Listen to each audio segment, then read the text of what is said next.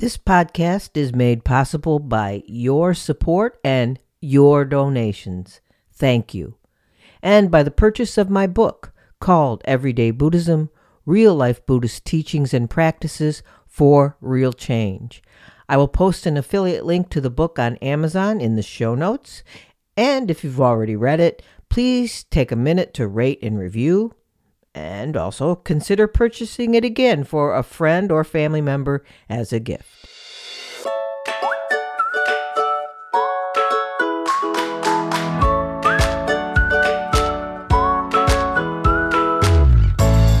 Welcome to Everyday Buddhism, making every day better by applying the proven tools found in Buddhist concepts.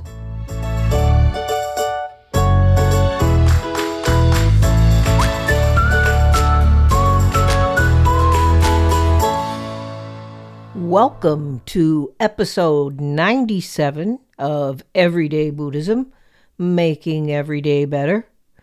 I am very happy to share the wisdom of Gemma Naturkach, a member of our Everyday Buddhism community and Sangha. I asked Gemma to join me for a conversation on the podcast after listening to her share her reflections and insight about her experiences as a refugee from Ukraine. Gemma is an ICF and IPEC certified coach and founder of Social Media for Coaches. She is also a U.S. Army vet and a member of a three-culture family. She is deeply committed to using her experiences to champion the voices of those who have been uprooted from their homes. Her wisdom was sharpened through her own experience as she and her family made their way from Ukraine to Wisconsin in February 2022. After asking her to be a guest on the podcast, I found out that Gemma has written a book called Surviving Patriotism. It's targeted for release in the upcoming year, 2024. This work serves as a testament to her emotional journey during her and her family's evacuation and subsequent resettlement. I am so happy I was able to share this conversation with Gemma, my Sangha sister. It really helps give us a bigger perspective, a perspective from the real life experience of a woman trying to make sense of everything that happened to her and her family who were driven from their home and their country because of war. Among other things, we talked about how home and community is where you make it, the complex emotions of hating and then trying not to hate the enemy, how rage doesn't think, reflect, or consider, how war is romanticized, and how we feel pressured to pick a side, labeling one as bad and the other as good, and the ways we might help when we feel utterly helpless. I am positive Gemma's reflection on her experience, her honest sharing of what she went through, and her thoughts along the way may help you see war, anger, rage, and propaganda from a broader and clearer lens, a lens outside of our cultural or tribal bubbles. I know it did me. A note about the background noise on Gemma's audio. She has some chatty parakeets, but I think they add a lot of cheeriness to an otherwise heartfelt and painful subject. So without additional introductory comments, the conversation starts now. I am here with Gemma Naturkach, a member of my Everyday Buddhism community and Sangha, and I'm so happy to have her agree to be a guest on the podcast. Welcome, Gemma. Hello. Thank you, Wendy. Thank you, everyone listening. I'm so excited to be here, and it's an honor to be speaking in a thoughtful space regarding all of these topics that we're going to go over today. Yes, exactly. And that's I feel so blessed that I have somebody sort of embedded in my community to be able to address these things. Um, and as I've shared with you privately ahead of time, I've been awed, and this is not, I just told Gemma I wasn't BSing her. I've been awed by the amount of reflection that she's done about her experiences fleeing Ukraine and the resulting wisdom she has so eloquently shared with our community. So, when I started hearing more and more about her experience, I was like, and especially as soon as the war happened in Israel, it was like a pile on situation of violence and war. Um, and this is when I knew I needed to invite you as a guest on the podcast, since it seems the timing is right to, like, calm down, chill, get our Yeah. crap together and so forth. But before we go into the deep dive of the emotions, the insights, the reflections, I wondered if you could just give us a sort of your background story. Who are you? You've been a lot of places, so this may take a while, but feel free to take your time to explain who you are and where you've been before we get to Ukraine and you're having to flee. Sure. So my name is Gemma. I come from a third culture family right now. So when I say that, my daughter was born in Ecuador. I was born in the United States. My husband was born in Ukraine. So we have a lot of cultures coming together and languages as well between all of us. It's English, Russian, Ukrainian, and Spanish. So we have a different perspective on a lot of things. And we've learned early that really home is where you make it because we don't really fit in anywhere. And at the same time, we're able to kind of adapt everywhere. So, apart from that, I am an Army veteran and I focused mostly on being a combat medic, and also I was in the chemical division as well. Can you clarify that you were a United States Army veteran?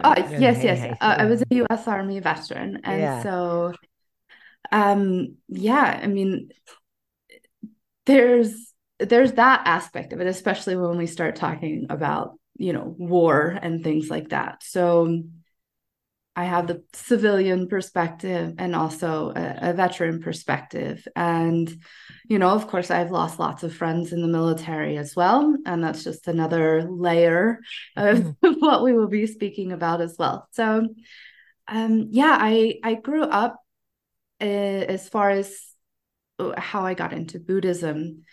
I grew up in a household that was a teenage mother that got pregnant. I was a result. She was drug and alcohol addicted. And I kind of grew up just taking care of her. She got pregnant with me when she was 16. She didn't really believe in God at all. And so it wasn't something that came into our household. But what I learned is that she would be whatever religion to get benefits or donation or anything like that. So I grew up kind of with a basic understanding of so many different types of religions. And at the same time, I didn't really have a good relationship with any because I saw like the deception that went into it, at least from my mother's side. Mm-hmm. And I was like, why is everybody ignoring this? Like, I would tell people, like, I hate living with my mother, like, please take me. But nobody would do that. And so as I grew, I knew like I needed to get out of here and leave. And that's kind of what I've done. So Is that why you traveled. joined the Army? Yeah, that Yeah. was one of the reasons that I joined so I could get out of the United States and leave. When did you join the Army? So That's a good question. I don't remember the exact year. When was it? 2005 is when So, I entered. Yeah. so it was in the midst of um, Iraq 9/11. and Yes. yeah, okay. Got it. I'm Yeah. just trying to place all the craziness, right? Yes, yes. So, and I wasn't in very long. So while I was in the military, I ended up getting sexually assaulted and then I was discharged. So I spent time after that working for the government, like in the Colorado Springs area. And yeah, I wasn't happy there. And I traveled for work and I ended up um, having some medical conditions. And they told me that I had what's called a pseudotumor cerebri. And they wanted the VA or the Army Veterans Affairs, there we go. Yeah. They wanted to do brain surgery and insert a shunt into my brain and pretty much told me like you're not going to be able to work for a while. And I was supporting myself. So I packed up and moved to Ecuador. I'm like, well, if I'm going to die, I need to be able to live off my army money, my army disability check. And yeah, so I moved to Ecuador. I had my daughter there, and I ended up working online and was hired by Microsoft. So then I worked for Microsoft and I met my husband there. And he was from Ukraine. And then I ended up moving to Ukraine and we got married. And then my job, I worked at Microsoft Ukraine.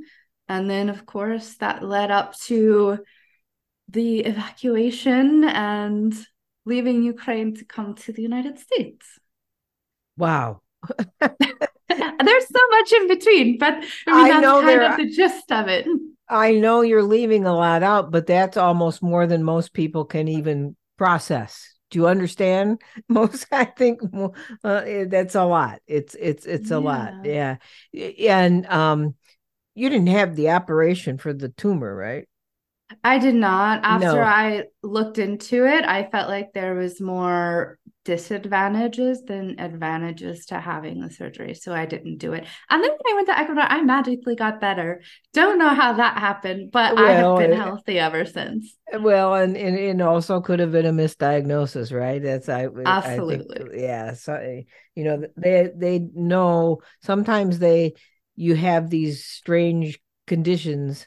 I call them strange, but conditions that are strange to the medical profession in that they can't fix it, right? And so Yeah, then they place something they can fix onto the thing they can't fix, which absolutely. can cause you more problems than the original thing.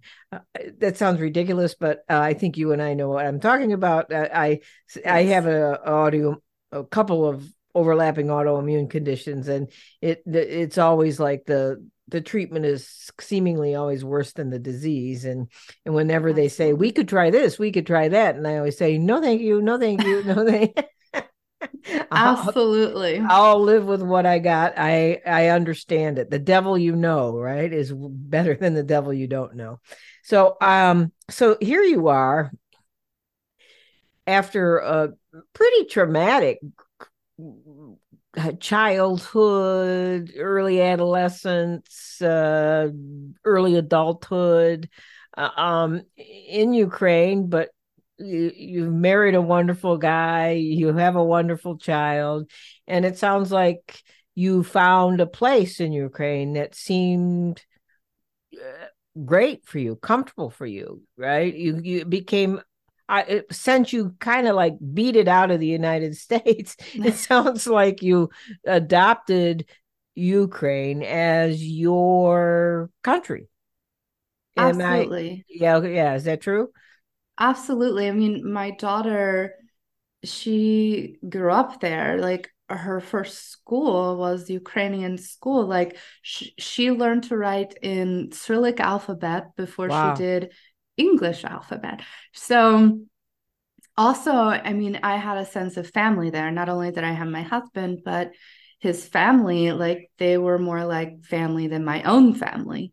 Mhm. So yeah, I mean, it was just, that's where we live. That was our home. So coming back here has been an adjustment, but now of course we've made this our home as well. Yes, but I think that's the key to the making your home in Ukraine kind of sets the stage for Oh, the absolutely. trauma of having to lose it, right? Yes. Once you found it. And we'll get into that, but um your story we'll talk more about your story as far as where it gets you in the thinking about it, what happened in having to leave, and all the things you went through. I mean, the emotions are probably overwhelming for both you and your husband and your daughter, I would imagine. I'm sure your Mm-hmm. daughter has a little bit of trauma there too. I know you guys probably take care of it very well, but much of what you've shared with our community is Mm-hmm. about learning how to reflect and deal with feelings of hatred and division towards the so-called enemy. Yeah. Enemy is a word used in a lot of Buddhist literature because it's something we can understand, even though we may not want to think of it as an enemy, right? Yeah. But the the way you have shared this, and this is, I'm sure you will get to this because you are eloquent in this. You freely share these things. Is It reflects the sort of the deepest of Buddhist wisdom, really, the deepest of Buddhist wisdom. And interestingly enough, it shares what President Biden spoke about yesterday with something I imagine you didn't even know about. But he flew to Israel yesterday, and despite what you think about political or this or that, he had some, I thought, brilliant things to say in about dealing with hatred and Mm-hmm. rage and all the things that happen. And he said that he gave a gentle warning to both the country of Israel and the people of Israel is not to give in to what he calls primal feelings. And I Mm-hmm. think we can understand that. And he said not to let our overwhelming grief and despair or over overpowering anger drive the country so far as he believes America did after September 11th, 2001. So he Mm-hmm. was criticizing that. And he said, this was his quote. He said, shock, pain, rage, all consuming rage. He said, and this was an address to the Israeli people. And he said, I understand, and many Americans understand, you can't look at what has happened here to your mothers, your fathers, your grandparents, your sons, your daughters, your children, eat babies, and not scream out for justice. Justice must be done. But I caution this, while you feel rage, don't be consumed by it. After 9/11, we were enraged in the United States. While we sought justice and got justice, we also made mistakes because rage will make you make mistakes because Mm-hmm. it rage doesn't think, it doesn't consider, it doesn't reflect. And I'm going to just say this, and I think this is going to kick you off into everything you want to say. This is comes from, and I don't know if you know this book, Gemma. This is comes from The Way of the Bodhisattva by Shanti Deva, which is the Dalai Lama's favorite book. It's one of my favorite books. It's my Bible. I have it in every room of the house. Um, and this is the line I wanted to read. It's the verse. It's written in verse, which is beautiful, and it's written by this Buddhist teacher thousands of years ago, but he sounds like he's talking about today. And it's absolutely amazing. And hopefully our Sangha will study it together very soon. So he read in the chapter on patience, there's this verse that says, although it is their sticks that hurt me, I am angry at the ones who wield them, striking me. But they in turn are driven by their hatred. Therefore, with their hatred, I should take offense. Mm, I like that. Yes. So that's Yeah. my way. I'm like gonna swing open the doors. I said that. And so now here's Gemma. Tell me more of your story. Oh, I mean, our topic today is really a heavy one, Yeah. war. And how do you process that? Like, it's so far removed from like what most people would consider like the peaceful ways of Buddhism, you Exactly. know? At the same time, I think there's a lot to learn from it because every day we're tackling our own battles, Yeah. and internal, external, whatever it is. And so reflection is a huge part of that. And I've learned so much about myself and about people and emotions and everything through this process. And growing up the way I did, I think it was very easy to make excuses, to blame others. And, looking back now, I see how much like hurt that I caused others. Like I would lie about my mother and my father and my job or whatever it was. And it was a way to fit in because everything that we're talking about, I really think goes back to community Yeah. and people wanting to fit in. When we're born, we are born pure and wonderful. And we learn from our community and the people around us. Our first experiences are with maybe religion or with being a certain thing, a certain Right. label. And so it's up to us if we want to accept that label or not as we grow and learn from our own experiences. And so I didn't know any better when I was younger because I saw how my mom was and I reflected that and I had my values and really what I learned about those emotions then, I mean I didn't see it then, but what I learned was my brain was protecting me and I had some values. I was lying in order to protect myself in some way even though it doesn't necessarily make sense. But at Yeah. the time, I thought that. Right. So as I grew and went through these different experiences, I kind of came into this realization like, okay, we often ask ourselves, like, what we're doing wrong so we could fix it. Mm-hmm. When a lot of times we have to equally ask what we're doing right so we can get more of that. Ah. Mm-hmm. And Mm-hmm. I think that can also be, you know, depending on your intent. I think we talk about intent a lot. Yes. And I feel like I'm probably going to go in circles as we have this conversation. But on the grand scheme of things, when we look at war and we look at these leaders and things like that, they were all born as children as well. Yeah. They, for whatever reason, grew up, made choices, and had experiences that led them to where they are today.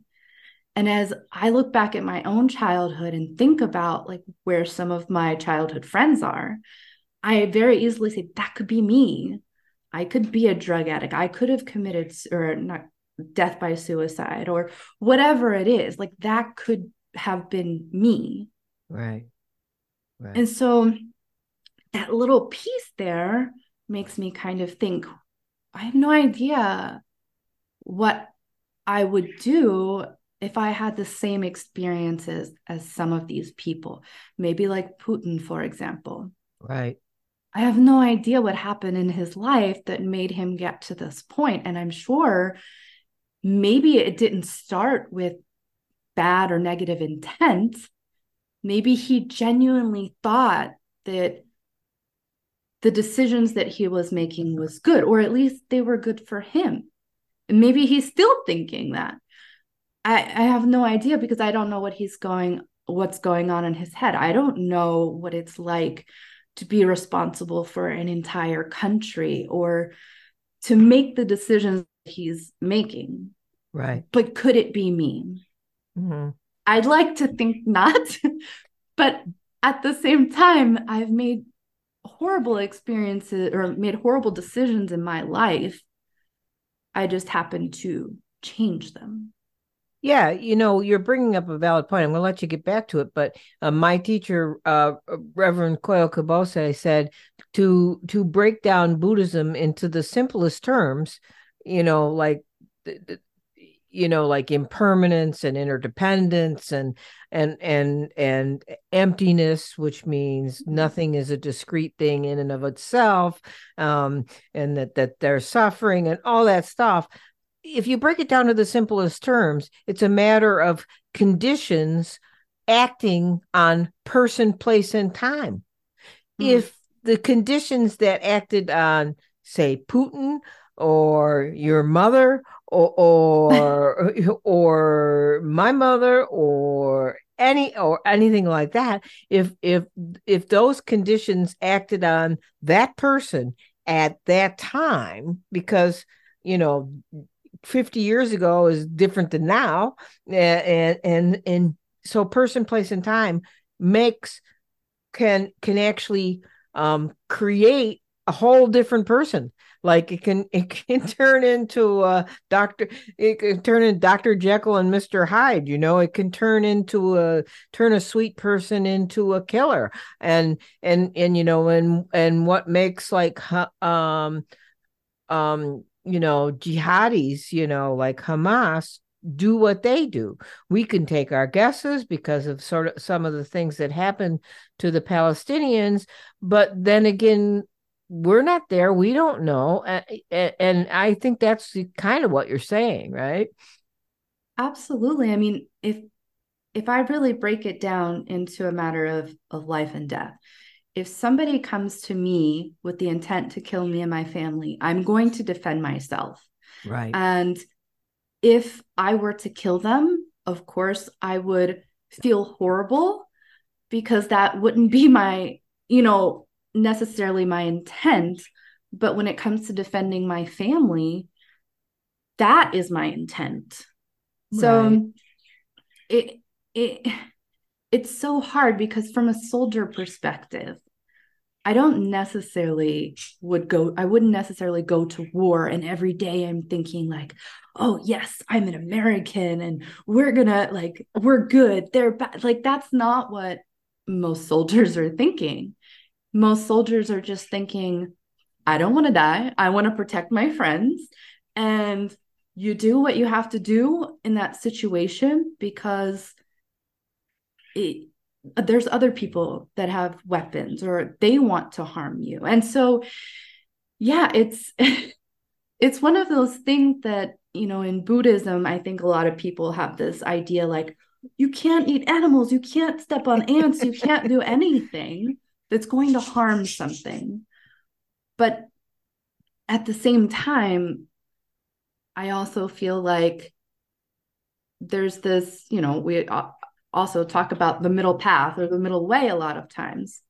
And if you have to defend yourself or you have to do something that society has deemed good or bad or right or wrong, like stealing a loaf of bread to feed your family or something like that, there are situations that could be maybe reasonable to other people. And I don't know, it's hard to say that, I think. No, I totally understand it. And that actually brings us up to the point of where, like, you reflect on all it's like we talk in Buddhism about emptiness, and so nothing is a discrete thing, right? Nothing is a Mm-hmm. thing of itself without the people, places, and conditions that are acting upon it, right? Is what we're talking Mm-hmm. about. Now, you talked about, like, so here you are, you're an American adolescent or early adult, and you feel like you have to get the heck out of the United States, and you join the army, and you have to get this. So there's this person, right? This person Mm-hmm. to me doesn't seem like the person you are now, and probably not to you either. And you had a certain understanding of the United States. You bought into the overall culture of it, but yet you didn't like it, and vice versa. And then you got into the army, which has its own culture, I'm sure. And then you go to Ecuador, and I'm sure there's a whole culture there that you've absorbed and become a part of, and then you go to Ukraine, and then there's a culture there that you've become a part of. So like we can hop around and sort of like follow, like, what is that, four or five different Gemmas, right? Absolutely, yes. And I think most people, if they were born in, like, say, Wisconsin, where you are, and they grew up in Wisconsin, and that's how they think, right? And that's what kind of creates the tribalism, and the and the this is how it is. Obviously, I'm right, you're wrong, everybody else is wrong. And it's like you've explained in our sangha that all these cultures have so much to do with it, even linguistically that has so much to do with it. Mhm. So would you talk a little more about that? Because it's like, I think it would blow a lot of people away just to think about how many different people you are or have It's been. Yeah, it's very true. So in my experience, when when I talk about everything going back to community, people desperately want to fit in. Yeah. And I'm not an anthropologist or historian or anything, but from my understanding, it was a survival because who you were born to, you were born vulnerable, couldn't take care of yourself. So you had to get that love, affection, and protection and everything from your community. And Right. so people want that. And by doing so and wanting that, they create these labels, and Mhm. then they also segregate, or not segregate, but they put themselves apart from others. It's Yes. you versus me mentality. And so when we grow up or when we're in a community and we see something or experience something that's different to what we know, there's maybe fear that goes into that because, oh, this is my community. We having something else come in might change things, or it's scary, or whatever it is. And that's kind of what happened with me as I was moving around. I had this one culture of coming from my mother. And then when you get into the military, it's like everybody's singing American songs and you're talking these things and you want to fit in because Right. it's a matter of life or death. If you don't trust the people that you're next to, how do you know that you're going to survive? Yeah. So Yeah. having a strong bond is really important. And if you, dare I say, go against that, you're ostracizing yourself from your own community. And how are you going to survive then? Is kind of where it goes. So when I went to Ecuador, I think I had the mentality like, okay, I can't be like the normal foreigner that comes here. I'm in somebody else's country. I need to adapt and integrate myself as much as possible so that I can fit in. And I did. Learn the language. Yeah. Can I interrupt? Oh, I forgot. Why did you go to Ecuador, or did you tell us why you ended up going to Ecuador? Okay. So Because I that's a had some big jump. medical, Yeah. that is a big jump. So when I moved to Ecuador, it was because I already have some autoimmune disorders as well. And I had some injuries when I was in the military, and I ended up having what's called a pseudotumor cerebri, and it was pretty much swelling of the brain. And they were giving me treatments very often for like lumbar punctures almost weekly.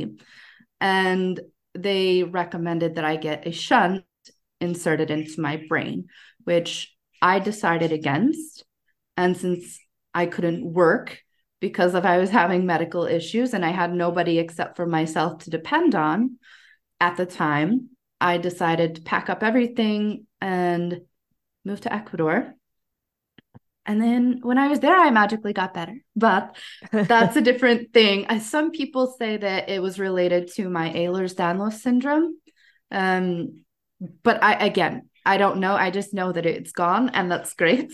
So Yeah, right. And so wonderful. you picked Ecuador because you were always interested in the South American culture, or Not at all. Not at all. So again, growing up in actually a very racist household, my mother was extremely racist.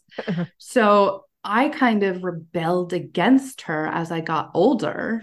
And I was like, I don't care. I got to be friends with every foreigner in the school, every different race that I could in all of my different schools, just almost to piss her off in the beginning. I get it. But then I realized that I made connections with these people and it's started to change me. And then I Hmm. was no longer that same person anyway.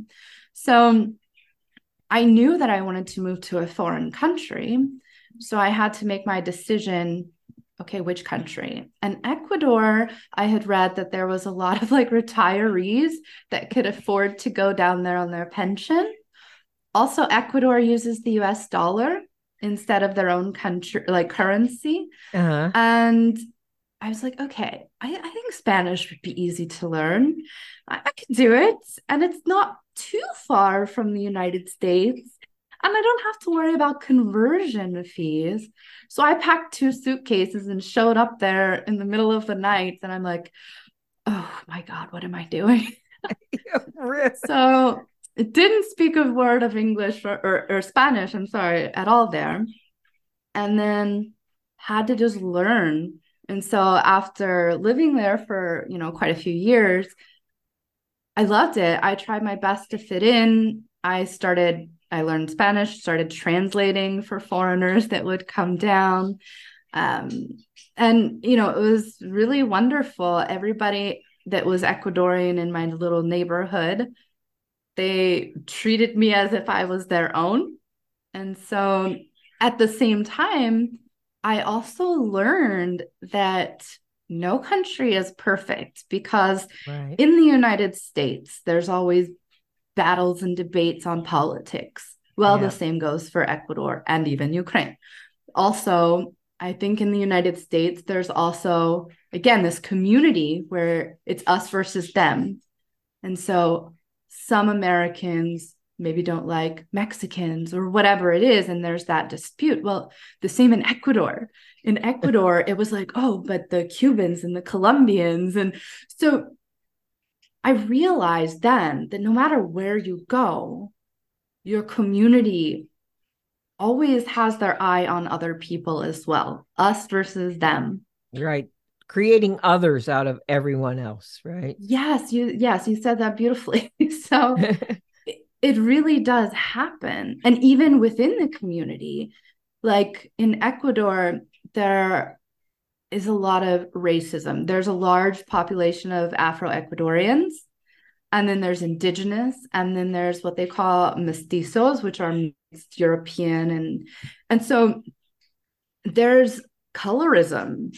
So, and we talk Ah, about racism. Well, within the communities, there's also colorism. Lighter skinned people of a certain ethnic group are treated differently. And so the community aspect is very interesting to me because it's just, I mean, the way people think and try to right. bond and everything, Right.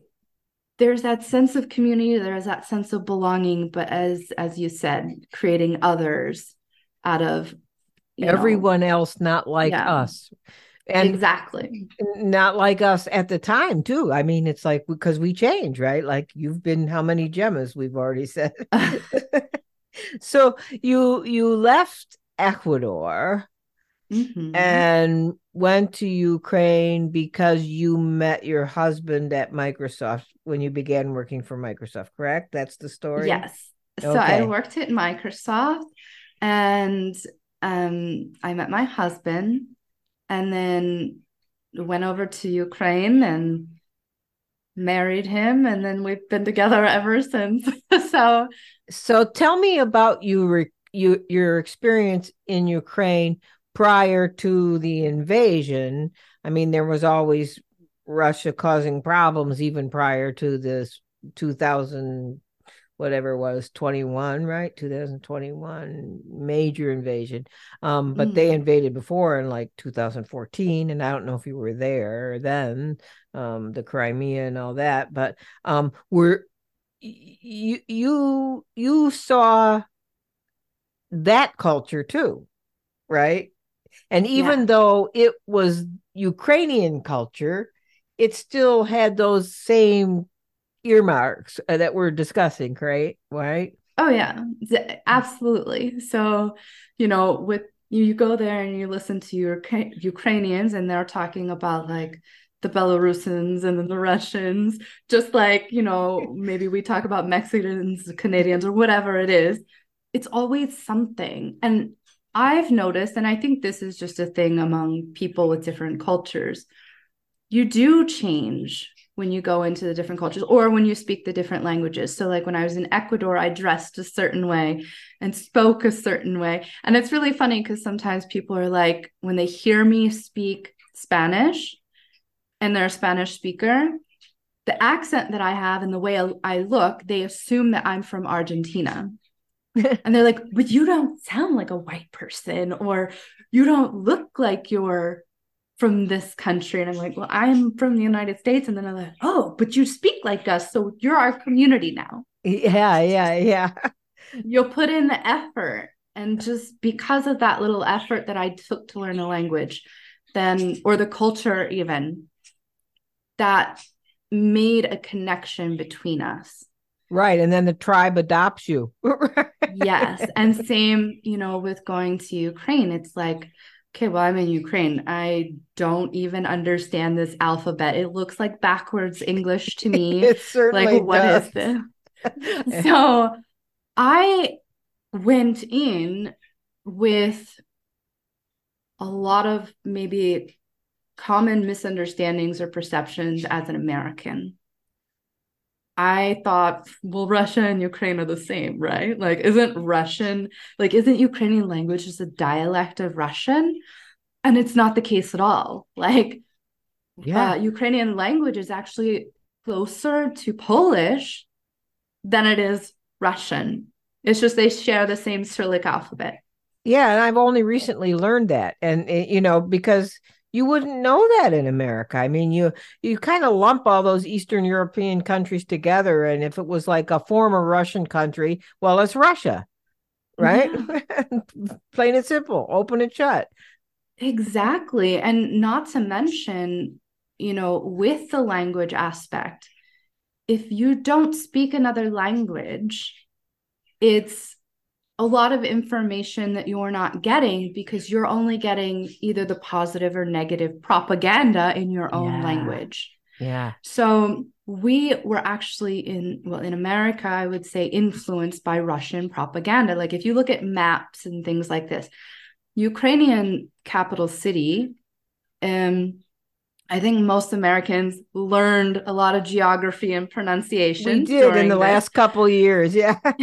So I think that most people would say, let me say it in the Russian way if I even can, Kiev. Kiev Kiev. is what most Americans would say. It's written on most maps in Russian translation rather than Ukrainian. So I think it was Kiev, Right. and that's the Russian transliteration. So it's not like we were already given this propaganda and it spread like wildfire. So Americans only know their perspective and Do you know Russian why? perspective. I'm just curious now. This is my curiosity overcoming me. Why in the world would we adopt the Russian propagandist linguistic, like I was raised thinking it was Kiev, not Kiev. And it's like, why in the world did our country adopt the Russian rather than the Ukrainian, which we are very American people are akin to Polish people. So why do you understand? I don't get that. Why did that happen? Do you know? Well, Russian propaganda, they are so good at it, right? Yeah, oh, good point. Yes. So Yeah. it's it's really a matter of, well, I guess an American saying might be the squeaky wheel gets the oil. Okay. So when you put the information out there enough, whether it's true or not, it sticks, Absolutely. That makes right? perfect sense. Yeah. And we can say that about ourselves and our own experience. Maybe we told ourselves some lie in the past, like we weren't good enough or whatever, but we said it so often that we believe it, even though it might not necessarily be true. True. Got it. So, yeah, Russia has a lot of propaganda techniques that they use. They also, like when they go and start wars and things like that, some of the first things that happen are disinformation, Yeah. right? Nowadays, we're seeing AI generated photographs and videos. Hmm. So that's another aspect on top of things that people don't necessarily know what's true and false, even. Right. So, and then there's the actual, I guess, deportation and killing of people. So Russia has this habit of starting with artists and scholars and burning books and things like that, because if they can get rid of the culture, then it doesn't exist. And so people can't say that it's important or whatever. And so Yeah. that's what they did. That's what is happening now. So, for example, Russia takes children and deports like thousands of Ukrainian children to Russia, takes them from their parents, and then integrates them into Russian society. And children are the most vulnerable because Right. they want to belong and they learn. So if you're hearing from other Russians that, oh, we saved you from Ukraine, Ukrainians are bad and this and that, they raise them in that, and hopefully that sticks. Right. Right. So I mean, there's really so many aspects, but how American adopted it is, I think that the Russian propaganda was just more widely available at the time. So Right. what they don't think something so simple as a spelling could be wrong.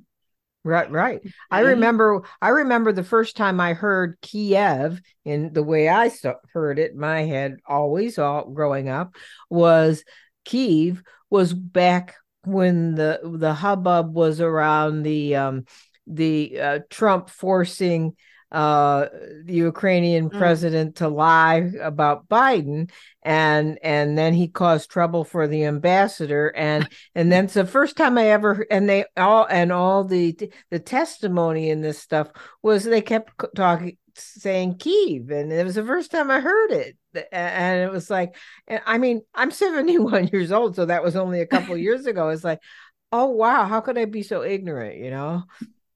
Yeah, but that's the thing. It's not our fault. That's what we were taught or learned. It's a matter of when we're presented with the truth, do we choose to accept that or not? And Yeah. And only you, Gemma, coming from the propaganda that is widely distributed in the American culture and the propaganda that is distributed in the Ecuadorian culture, and then the propaganda in the Ukrainian culture distributed either by Ukraine or Russia, only you can say, oh, this is propaganda.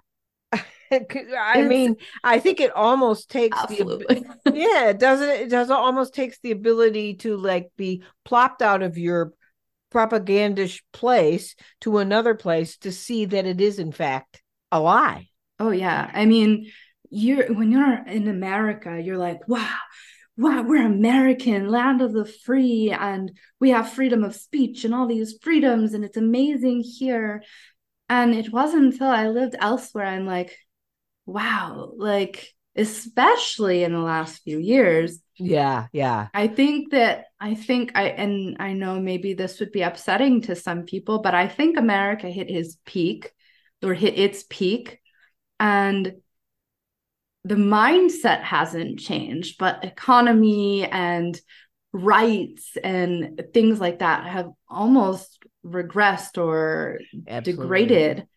So I felt like, for example, in Ecuador and Ukraine, I felt like I had so many more freedoms because I could do essentially what I wanted because they trusted people as individuals. Like, it's your life, you're responsible for it. And so while they do have some laws, it's like, if I wanted to have a house in Ecuador and paint it pink, I mean, I could do that and not have to worry about an HOA or something coming to me telling me, oh, this doesn't go with our community guidelines. Or zoning laws or whatever. Yes. Yeah, yeah. So if I want to build a shed in my yard, I don't have to get a permit or do this. And I understand that it was born out of safety and concern, but then there was this threshold, I think, that it became where just don't trust the people to make their own decisions anymore. No, So, I hear you. I mean, I see both sides of that. And but yet at the same time, we just put up a privacy fence and had to get it approved, had to get the drawings approved, and now we have to call, it's now installed, and we now have to call and get it inspected, even though like it's just a silly fence. I mean, come on. So I yeah, mean, it's not like a house or anything. It's like, but yeah, you know, I get why it happens to sort of protect uniformity, make safety codes and so forth. But at the same time, I think the deeper issue here that I think we're like talking about is that it's, I hate to use this analogy because it really is gross, but it's like the boiling frog. Have you heard about it? If you boil frog slowly enough, it doesn't know it's being boiled and it won't jump out of the pot. oh yeah, Okay. So absolutely. so it's like I think in our country, if we have grown up and if we've not been anywhere else, right? If we've grown up, and I think this is not just true for the United States, although I think it may be worse for us because we're like the spoiled brats of the universe, or in my mind, kind of in a way. But anyway, I think if we've grown up long enough thinking like we're the best and everything we do is right and this has got to be the way it is and everybody else is are these backwater, you know, you know, backwater hoodlums or whatever. Do you know what I mean? And they're just not smart enough to figure it all out. That's sort of kind of ingrained in us unless we're like in another place long enough to see that, right? Yeah. And I mean, I had all of those same feelings myself. I thought Ecuador and Ukraine, like, oh, these are like second and third world countries, and Countries. they're probably so disgusting and poor. And like, I had these initial thoughts. And it wasn't until I lived there that it's like, well, you know what? There's good and bad places everywhere you go, right? And coming from Ukraine recently, it I mean, coming to Wisconsin, I know it's a little different maybe than San Francisco or New York or some of these other places, but coming to Wisconsin specifically, it felt like stepping back in time because where we lived, it was very modern. uh-huh. And it was like, wow, like I didn't know people still did this, or I have to pay with a card. Like I can't just use my phone, or like it just these little tiny things that we're just so different. And when we got back, we were just bombarded with like advertisements and political ads and all of this stuff. And I think what I noticed the most is how people, and this also could be with the internet as well, but people are stuck in a bubble. And Yes. on the internet, your content is curated for you. Hmm. So if you have racist tendencies, that's what's going to be shown to you. Right. So unless you make the conscious decision to get out of that bubble and make a connection with somebody else, then you're just going to stay there. And it's going to be this cycle. And I think that was definitely for me. I think because I'm also a coach, and as a coach and someone that considers themselves Buddhist, like I had this struggle for a long time where I'm like, these are what I am. So I should represent and be the best possible version of that.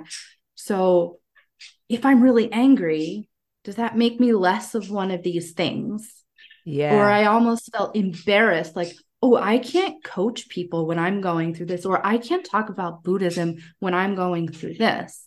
That is so true. And that brings us to the anger part Yes. because and I know this is harder for you, but here you were, you had to flee your country, you had to flee your home, you had to flee Mm-hmm. your family. Um, and I suppose you had a choice. I mean, you could have stayed there, Yes. and you can talk about this, but you chose to flee. But in dealing with the anger, and I bring this up because and one of the reasons why I wanted to have you on now is the anger that's swirling around the Israeli-Palestinian conflict that's taking place in the Gaza Strip and Mm-hmm. Israel. Um, it's so fiery, and it's so hard to reconcile for those that are looking at it from one side or the other, as well as those of us who really don't have a side per se. And you must have had unbelievable amounts of anger towards the Russians. Um, and so, can you tell us a little bit about how that all felt and about what you had to do and why you had to do it and how you got over, if you not maybe got over, because maybe you didn't, but how you are processing that? Yeah, even to this day, I mean, I can sit here and say these nice things and make it sound easy, but there's still days or moments that anger boils up, and I Hmm. have to stop and think about the things that I'm telling everyone and also myself. And so it's just a matter of continuing to do that. And the more I do it, the easier that it gets. So, really leading up to the full scale invasion, of course, there was a war before. And what a lot of Americans may not realize is that a lot of Ukrainians felt United States and some other countries were responsible because United States had asked Ukraine to get rid of their nuclear weapons and they would protect them if they did. So Ukraine, we gave up nuclear weapons, and then within a very short amount of time, Russia took over. How would you say?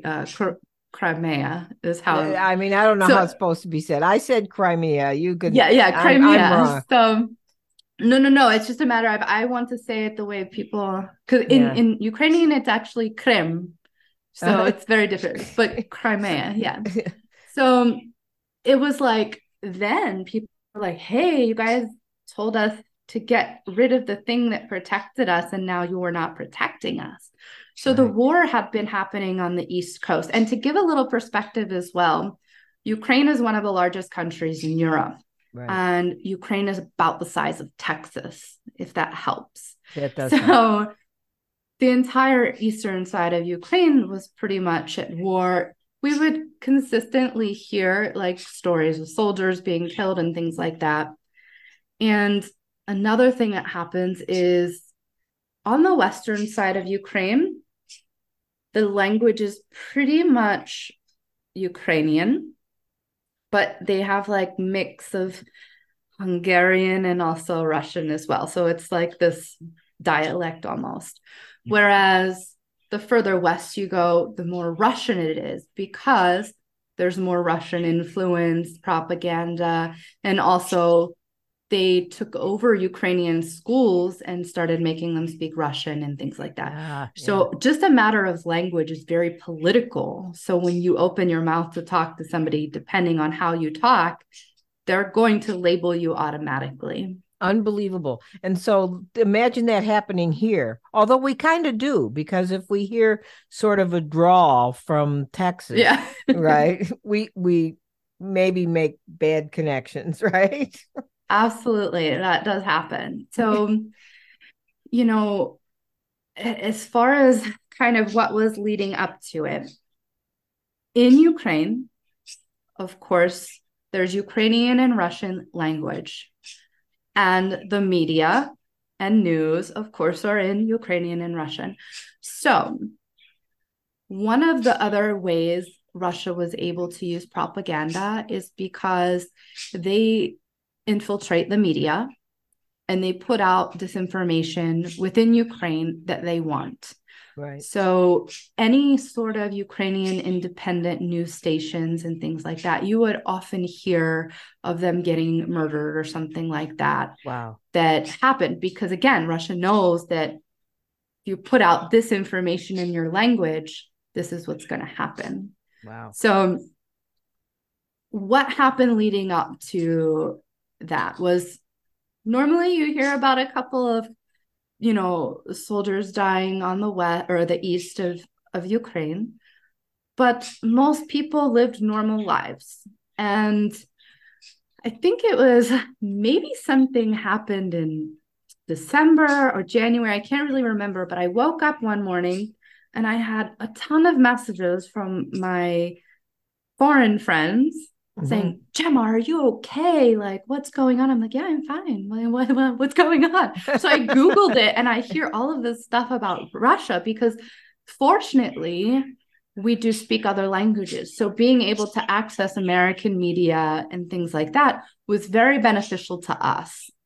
Right. And you could share it with people who couldn't, right? How Exactly. your Ukrainian friends and family. So, so yeah, because they weren't getting that information. Yeah. Even like it was scary because even the weeks leading up to it, all the time people are like, what's going on?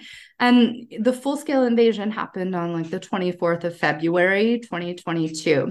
And even like the very very beginning of February, I had people, why aren't you leaving? And nothing is being reported in Ukraine at all. I'm like, I don't know. I just ordered Domino's. Everything is absolutely fine. Like nothing is different. I'm going to I get my just nails done. ordered Domino's. I love it. Like, Okay, so got it. it was a very different sensation as far as media. And then I had media actually reach out to me and say, can we interview you? And I'm like, yeah, sure. And I was like, well, I'm listening to American media. And the thing that kind of worries me is if they do invade airstrikes and things like that. And we had a very lengthy, quite a few different conversations on Zoom.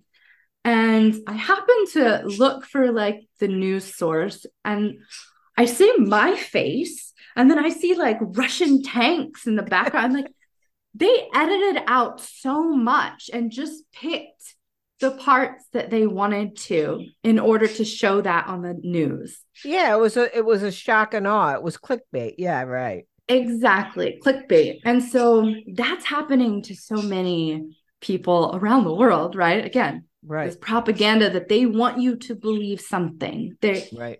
And this is another thing that I really realized was that people tend to romanticize war. You Mm. have to pick good or bad. There's always a good or bad. You have to choose sides. Yeah, good point. And that's not the case. Like, just because people want Ukraine to win, right? Is their word. We want Ukraine to win. Doesn't negate all of the bad things that happen in Ukraine. Yeah. there Yeah. is corruption and there are problems like with the government and with banks and all of these things. And it's just, you know, it's difficult sometimes because people want to just disregard all of that and choose good or bad. And same with Russia. Like, I have never lived in Russia, so I can't say I know a lot of Russian people, but I'm sure that not every person is bad, you know? Yeah, I'm And pretty sure. Yeah. I'm pretty sure. And just like, even if I think of like Putin or somebody, people get this idea in their head that every day that, oh, Putin, every day he's just plotting how to destroy the world. And like, or even when it comes to refugees, people have this image of refugees in their head that are maybe not well dressed or not well educated, or they're always sad or something like this. And that's just not how it works. People go through a range of emotions, happiness, sadness, whatever it is, and that is important to remember. So when it comes to my feelings of like leaving Ukraine, every choice is very personal when you're Yeah. in that situation. And fortunately, we had actually just sold our house. So You mean we you had were living, already sold the house we had before? already sold our house. And so we were living in an apartment. And like I kept hearing this news and it was making me worried. And I was telling my husband, mate, let's just go to Poland for a little bit, like take a vacation or something like that. And he's Where like, in where in nothing's. Uk where in Ukraine did you live? So we actually lived in a few places. I mean, we did live in Kyiv. Uh-huh. Then I don't know if you've seen on the news, there was a place called Irpin Oh yeah, or yeah, yeah. Irpin. Yeah. I'm So learning a lot about the geography. Yeah, right. Yeah, so European, it was so crazy because that was hit really bad, and we almost bought a house there. Like I Wow. looked at a school and I saw it just completely demolished on the news because that's where we were going to send our daughter. And so it was really crazy to actually see that. And you know, my my daughter often asks, well, we ended up moving to the west. Uh-huh. There's some cities there like Lviv, Lviv, and yeah. like further down in like Zakarpattia region is like Uzhhorod and things like that. But anyway, um, we decided, okay, we're gonna go to Poland just in case, like we'll pack up. And everybody's like, why are we? Nothing's gonna happen. Up until the very day it happened, nobody in Ukraine knew. Nobody was like, oh yeah, this is gonna happen. Unless they spoke English and believed the media, Yeah, nothing was because gonna. the American media was telling that all the time. This is going to happen. Yeah. This is going to happen. It's like we have secret ways of knowing this, and we know they're going to invade. And it was Yep. even reported to us that nobody in Ukraine believed it. Yep. That's absolutely true. So we ended up packing up and we got to Warsaw, Poland, the day before the full scale invasion. Oh my gosh. And so, while originally we just thought, well, maybe things will blow over, nothing will be bad, we'll just go for a vacation and come back. Yeah, right. You know, as soon as we got there, I don't know, I woke up at like 4 o'clock in the morning and I happened to check my phone and it was just like this moment of, oh my God, it happened. And I woke my husband up and we tried to get a hold of our family. And then it was all of a sudden all these feelings at once because it was like happiness that we were safe. Right. It was guilt that we left our family. Right. It was worry because like what is going to happen? Like this actually happened. We never would have imagined that this would happen. It was not reported anything. And what's going to happen next? Right. And And are you so safe in Poland? that was another thing because rockets don't know an invisible boundary. You Right. can try, but even now there's reports of like pieces falling in Poland and Romania and things like that. So, I mean, you can only do so much. And there was some issues with Russia taking over nuclear power plants because Ukraine has a lot of them. They even have one of the largest in all of Europe. And Right. contamination, the wind is going to move right into And I Europe, the wondered about, water, yeah, all of that. And people don't realize like the prices in the United States are changing because food of the war, right. comes from, yeah, it comes from Ukraine, like fertilizer comes from Russia, Belarus, and Ukraine. So it is impacting us on some level. And I think that in that moment, when all of this stuff happened, it was so overwhelming. Everybody was just like, we hate Russians. And I was like, yeah, me too. I can't believe this happened. Like, I was so furious. Right. And I would post even on social media content saying, like, Russia is awful and things like this.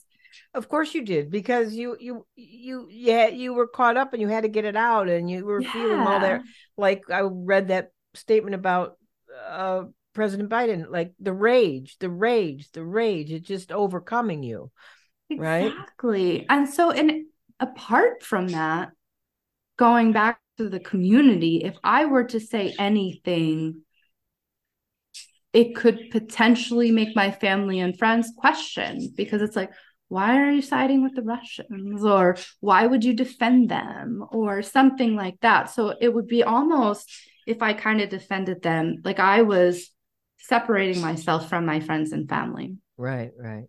So it was a lot to process. And it ended up on Instagram. An acquaintance from Norway, he sent me a video from a Russian professor and I watched it. And I think that was really the first time I was like, you know what? Yeah, like not every Russian is a bad person, right? It's not this good versus bad. And then when I started reading more with an open mind into the media, I would see Russian soldiers are being killed like nonstop. And that didn't make me feel good. I mean, No. it didn't. And so I had to start thinking, like, as a soldier myself, like, Yeah, especially I don't because of that. have yeah, I don't have a choice. I'm going in, I'm doing what my leadership is telling me. I don't necessarily have the full picture, but I know that I don't want to die. And so I can imagine from their perspective that happening too. Of course, in situations you have people that don't always have pure or good intent. Right. So there are complete atrocities happening. Not gonna discount that at all. At the same time, that's happening from Ukrainian forces as well. Exactly. So, And I've seen that, and there's been some things written about it, but people like to, there's the good guys and the bad guys, and in the way they look at that, then they can't see the other. And this, not that you can really comment on Israel and Pakistani and Hamas, but yet again you can. I'm going to ask you to, mhm, because the rage on both sides of this issue. And I don't know if you look at this as from a side perspective, because a lot of people in the United States do. They're either very, very pro-Israeli, or they're very, very pro-Pakistani, or they're very. But if you look at this just the way you're talking about it, like there is, there aren't good guys and bad guys. There are horrible things that are done, mhm, and war in and of itself is horrible. It's like, that old song that I grew up with, war, what is it good for? Absolutely nothing, right? mhm, And you probably don't even know it, you're too young. So because it was about the Vietnamese War, and which was the war I protested in my day. mhm, So, but the thing about it is that it's like the rage that both sides feel, we can identify with it on both sides, right? But at the same mhm, time, in our social media, in the mainstream media, and it's the drumbeat of all of this just makes us all crazy in sort of. Do you know what I'm saying? And I wondered if you, when this all happened here, and I know how kind of post-traumatic stress disorder works, did it make you feel that those feelings again, or did you just tune it out because it wasn't related? And No, of course. I mean, there's more than just these two wars happening. oh, There's exact Syria. things going on in Africa. So, like, the way I see it is we only get a small perspective. Yep. We all only use our five senses. And then on top of that, we use our experiences. Mm-hmm. And so it's just a very small perspective of what's happening overall. And when we think about things, like, people so often look at a situation and think like, oh, I can change this, or if we did this, we could change the war, or we could change this outcome. Right. But looking at it the most basic level, think about how hard it is for us to change ourselves.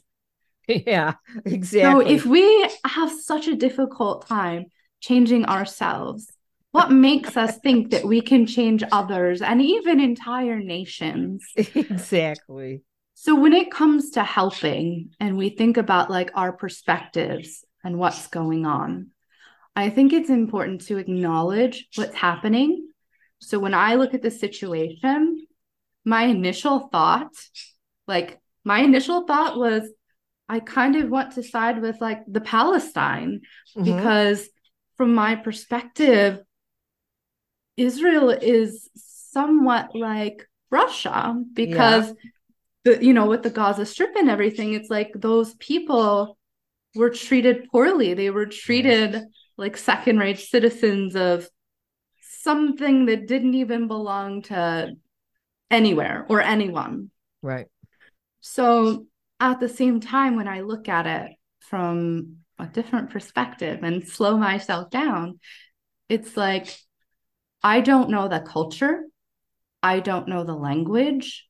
I don't know what's true and false, because I'm getting media that is edited.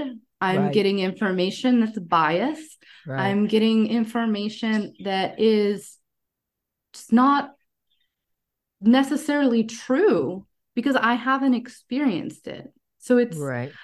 I can't say one side is good or bad. I mean, I often think of, well, what would happen if United States went to war with Ukraine? Where would I side? What if Ukraine went to war with Ecuador? Where would I side? If I'm living in Ecuador and Ukraine is attacking, well, it would be in my best interest almost to side with Ecuador, Well, of course. Yes, exactly. right?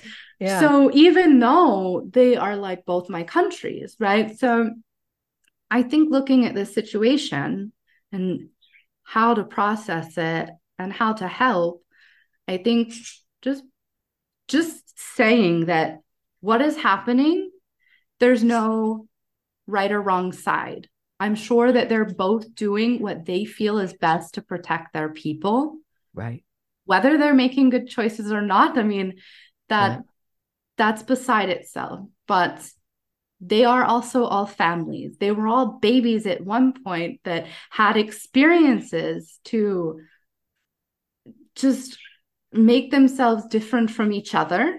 Right. And I mean, they have families and children and all of these things. I think at the end of the day, most people just want to live their lives in the Yeah. best possible way. Right. And what's happening doesn't change that. No. And it's like the Dalai Lama says, my religion is kindness, and it's like a lot of the Buddhist teachings, and a lot of our vows, it's all about may all beings be happy, may all beings be at peace. I mean, that is all any of us really want. I mean, Yeah. but in the recent years, the divisiveness, I mean, we're at each other's throats about whether someone's wearing a mask or not. I mean, it's like, it's not even bombs. It's like, it's like it is. It's hard. Like I think you said it something about sometimes you think that our culture, the American culture, is going backwards and losing freedoms, and I think we've gotten nuts, to be honest with you. And it's it's like, but it's like I do believe that we think we're. I think social media does this is like I think Andy Warhol, who's somebody also you probably don't know or haven't heard of because you're too young, but he was this pop culture icon, an abstract painter and stuff. And he said he believes at some point in the future, everyone will be famous for 20 minutes.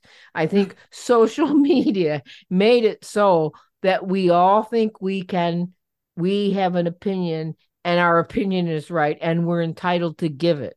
And it's like, I just think we should all shut up, really, honestly. I have Yeah. to, do you know what I mean? So I think what you're saying is true. If we didn't have so many opinions, I think then we'd have time to think about how they were all babies and that we don't know what made Putin Putin and we don't know what made we just don't know Yeah. what makes terrorists terrorists, and we just don't know. And if I were in the same situation as they were when they were children, I might be exactly the same. Hopefully not, but maybe I would. Yeah. And I think you said that at the beginning, and I think you really brought it full circle. And boy, yeah, you didn't disappoint, Gemma. I mean, I think everything that you said is something that I think a lot of people would not have the benefit of understanding because they have not lived through all the different experiences that you have. And so before we close, is there anything else you wanted to say? Oh, I could go on. I mean, it's a lot to unpack in a short amount of time. Right. And, there's so many people in the United States and other parts of the world that want to help. And I think that's beautiful. And I think going about it from how can we help locally? Because I know that's the question. Where do I donate? What do I want to do? Yeah, that's a You good know, question. Yeah. there were people that were on this trend of donating to Airbnbs. And while Yeah, in that, Ukraine, I remember this. Yes. yes. And I mean, from a Ukrainian perspective, it was like all of the rich people have these Airbnbs. The people that are affected by the war the most do not have extra houses and rooms lying around. And apart from that, a lot of oligarchs and pro-Russian people have Airbnbs as investments. Right. So potentially those people that donated were funding the war. Or something like Red Cross. We're familiar with Red Cross here, and that might be a good organization here in the United States. However, in Ukraine, it is very corrupt. They are a part of the community that's deporting Ukrainian children to Russia because they are corrupt. So even though that we have our own viewpoints and experiences and we're getting these things from social media and everything else, it's like before you jump on that train and you don't know the culture, you don't know what's going on, take a step back and think about what you can do in your own community. Like maybe it's just something as simple as reaching out to your local like Jewish community or the Palestinians in your community or the Ukrainians in your community, and without any sort of judgment, share a coffee, share a meal, just talk. You don't have to provide financial or material items in order to change the world. I think when you just share that connection and like connect to somebody that's different than you, Yeah, that's good. Yeah. that's where you can help. That's where you can make the difference. Have your children be friends with children of different religions or countries or whatever. Because what I'm hearing a lot lately is this hate crime that's happening here in the United States. Right. And it's like, why do you need to get just if they would just talk and get to know people first and make a connection, then that situation would be avoided. So I think that that would be what I want to leave everyone with Yeah. is just taking a moment to stop and realizing what is it that you can do? How can you change your perspective? How can you look from within and do something locally? Because you can't, I mean, like I said, you can barely change yourself because it's so difficult. So thinking that you can have this huge impact on the world or the war, absolutely. But it starts with yourself first and Exactly. making the connection.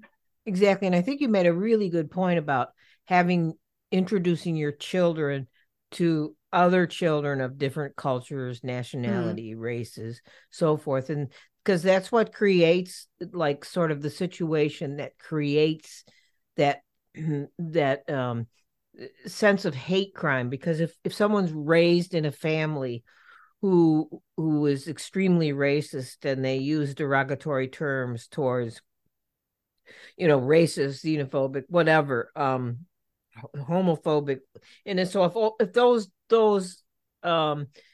slurs get bandied about in their household and they those things happen, well, that's how they're going to be, right? That's how they're going to think. That is exactly how they're going to think. So that is yeah. true. And for those of us that I think a lot of times Americans are so they just think our money will solve everything. And I think it was an important point about the Red Cross can be corrupt. It's that's not like this. And I'm not saying the American Red Cross is corrupt, but I don't know, because there's this huge organization that the money isn't getting into the hands of the people, the clothes aren't getting into the hands of the people. It's like, Mm-hmm. just even if it's not something that is directly related to the wars or whatever, just our closed drop box at your local Mm, church and the local food pantry, just that, that's something. And you can consider it a war effort if you want. You know what I'm saying? yes. It's helping people, then that's important. So it's great you brought that up, Gemma. Thank you so much. And thank you for being a guest on the podcast. This is, I think, the first time we had on the public podcast, we had a member of our community. So this is a Oh, first. So, and I'm very thrilled to be able to have you on, and I'm going to promote. Gemma has written a book that hopefully will be released sometime soon, maybe in the next year in 2024. She the working title, and then maybe the ultimate title, will be Surviving Patriotism, which sounds absolutely awesome. Love the title. So when the book is released, we'll have you back on again that as sounds great. the author of a newly released book. Okay. All right. Thank you. Thank you so much, for having me. I know this is a topic that's on a lot of people's minds and they want to just learn how to process it or what they can do. And I think it's important to talk about, especially from a perspective where there's no judgment and Right. you can see both sides and what would you do if you were in that position or, you know, I think it's just so important to have these types of conversations instead of pointing fingers and blaming and not wanting to hear other perspectives. Yes, exactly. And also being able to be open with our feelings and say, hey, we don't know. Mm-hmm. We just don't know. Yeah. If that's the thing about in Zen Buddhism, we talk about I don't know mind, right? Mm-hmm. I don't know. And we walk around, I think, parade around a lot saying we have the answers, we have the opinions, we have the it's wonderful just to talk to somebody, say, I didn't know what to think. I didn't know how to think. I don't know how to feel. It is this is how I saw it from my perspective. So that's Yeah. wonderful. That's wonderful. It's so good. And I think another important thing is to remember that, you know, acknowledging these emotions is important, but realizing too that negative, well, what we would consider negative emotions can Right. also be the catalyst for change.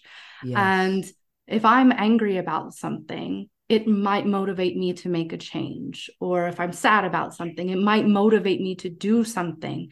So I'm sitting here having this conversation with you, and maybe people might think, wow, she's got it all together. And that's not necessarily the case. Something might happen tomorrow, and I'm going to be so angry and raging for a moment. Yes, yes, and that's it. It's like I've always said, and it's like Buddhist. Everybody thinks Buddhists are so peaceful, and then they and if you're like a somebody like a Buddhist teacher or a podcaster or a community, then they think you really have it all together. And it's like I always, and Gemma, you'll testify. I always testify all the time on Sangha. I tell stories about how I get mad and how I get angry and how I mean, it's just like that's if we pretend that that's happening, then we are denying people's ability to come to terms with their own anger. Yeah. If we're pretending that we got our shit together. Yep. Absolutely. Which, Absolutely. so I'm glad neither one of us do, because that made it for a good conversation.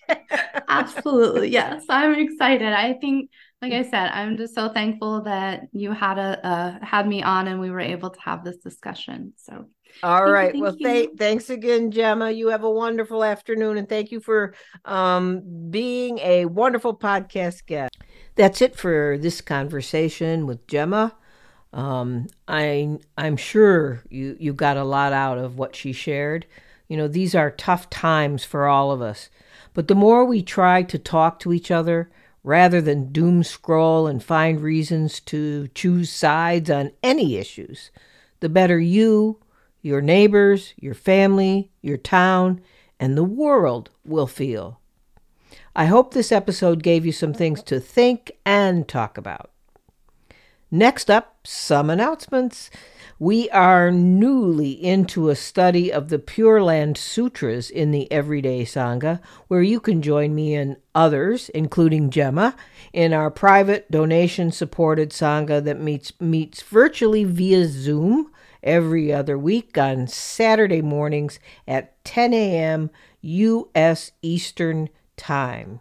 The Sangha is studying the Pure Land Sutras with the book Great Faith, Great Wisdom, Practice and Awakening in the Pure Land Sutras of Mahayana Buddhism by Ratnaguna.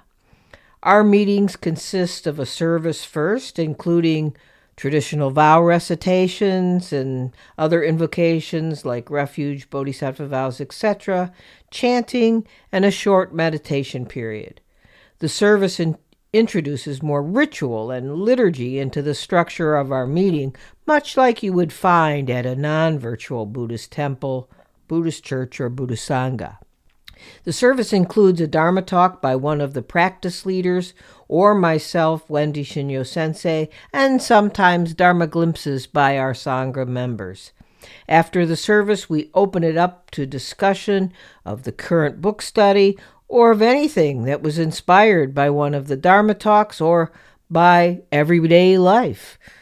Consider joining the Sangha at this time to be a part of this relatively new sutra study and the practice, and a warm and welcome Sangha community.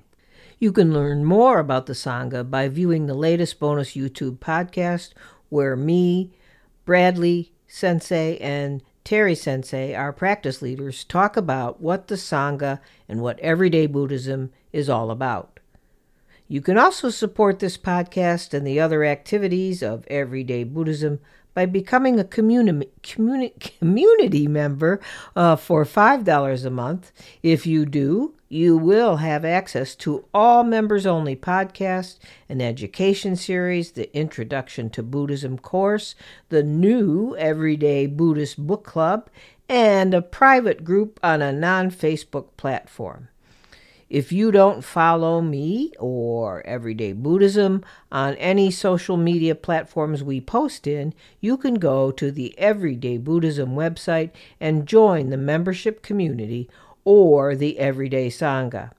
Go to www.everyday-buddhism.com and click on either the tab that says Join Members Community or Join Everyday Sangha.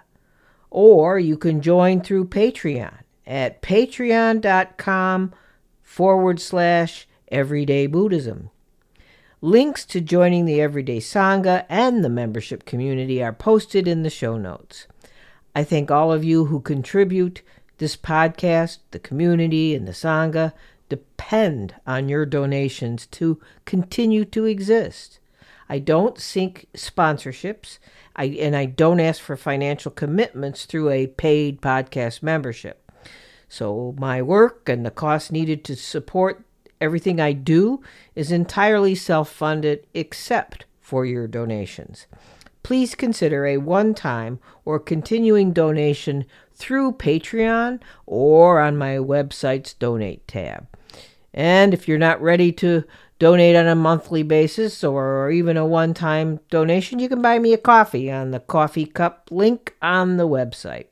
You can find all these links in the show notes.